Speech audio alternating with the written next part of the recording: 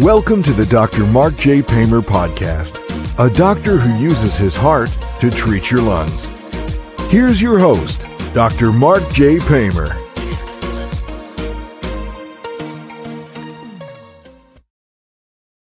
Welcome back, everyone. Garfield Bowen here, co-host / producer of the show, back in the studio with Dr. Pamer. Dr. Pamer, how you doing today? I'm great, Garfield. Thanks for having me.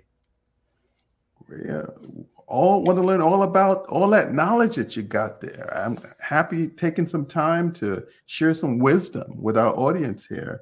I did a little research and I looked up pulmonologist. A pulmonologist is a medical doctor who specializes in the diagnosis and treatment of lung disease and respiratory system disorders such as asthma, chronic obstruction pulmonary disease, COPD, pneumonia, lung cancer, sleep apnea. They may also provide treatment for patients with breathing problems caused by other medical conditions such as heart disease and neuromuscular disorders. Did I get that correct? That was a mouthful. Okay.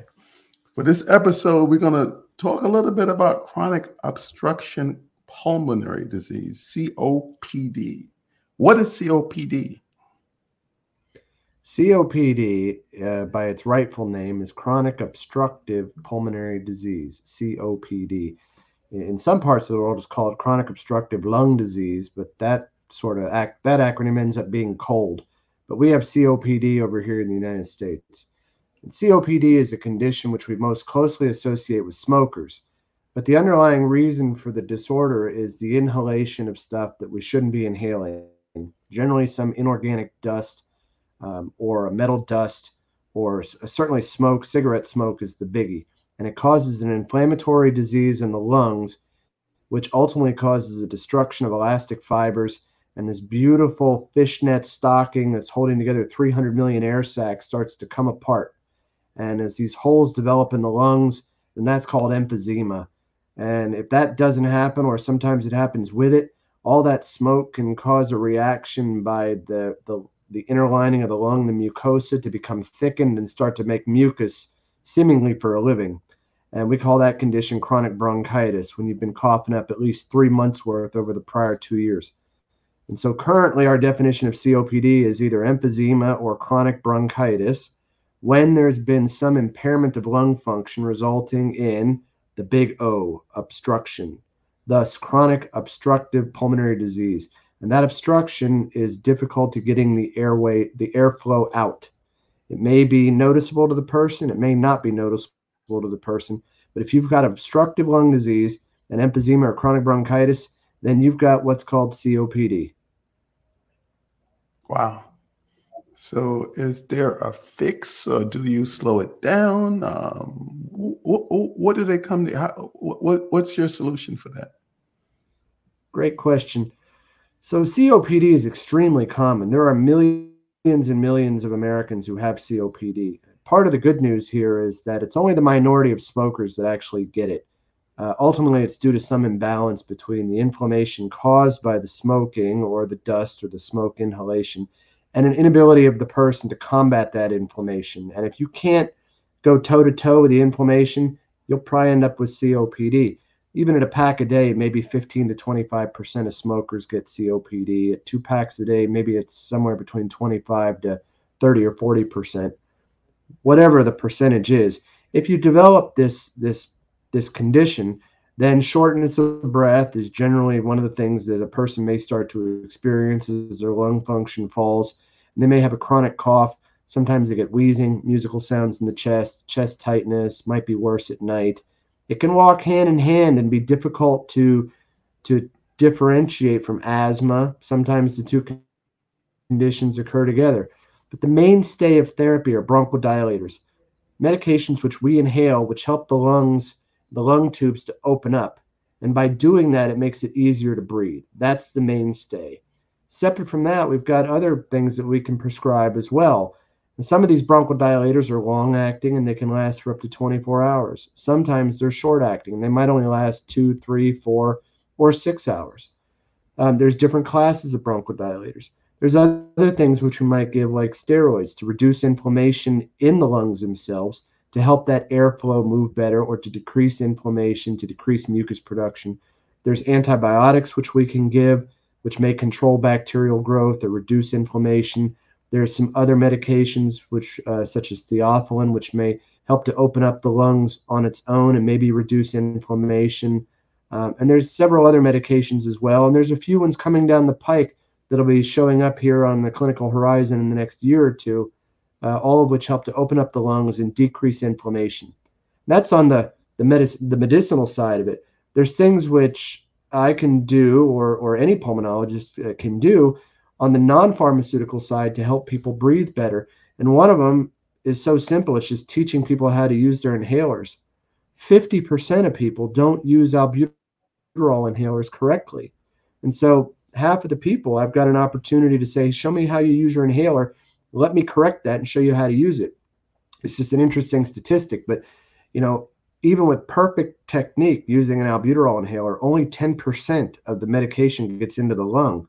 So if you're not using your inhaler correctly, what percent is getting in? It's obviously a lot less. So teaching people how to use their inhalers is really important, as well as making sure they're using them correctly. If it's a twice a day inhaler, are they doing it once a day? If it's 2 puffs twice a day, are they taking 1 puff once a day? Working on that compliance is very, very important. But there's other things like teaching them how to breathe, what's called pursed lip breathing, when they walk, which smell the roses, blow out the candle.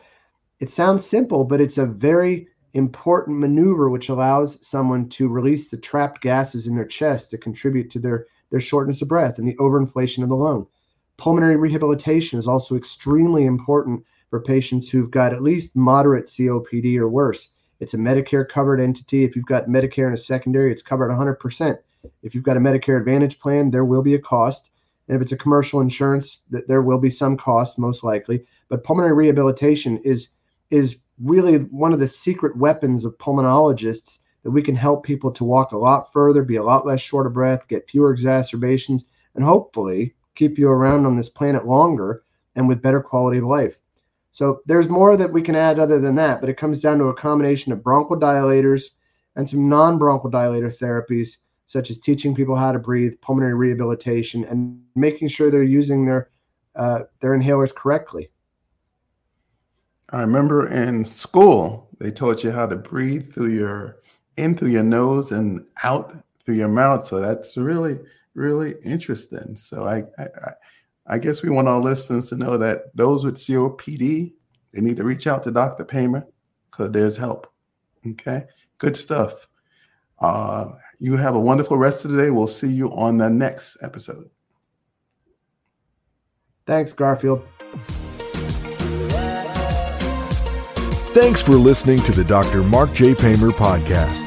To learn more about the doctor who uses his heart to treat your lungs, go to markpamerdo.com or call 772-785-5864. Once again, that's 772-785-5864.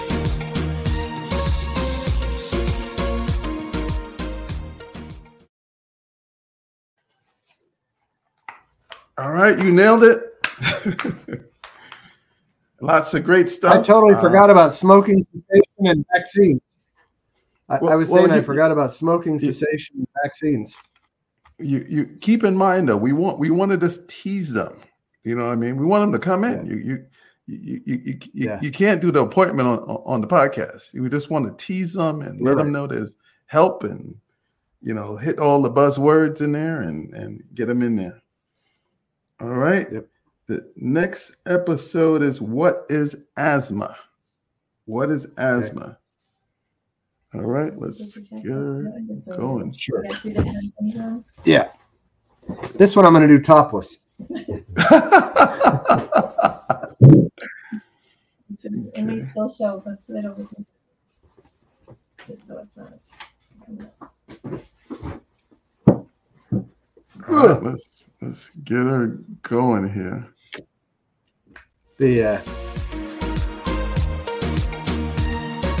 Welcome to the Dr. Mark J. Pamer podcast, a doctor who uses his heart to treat your lungs.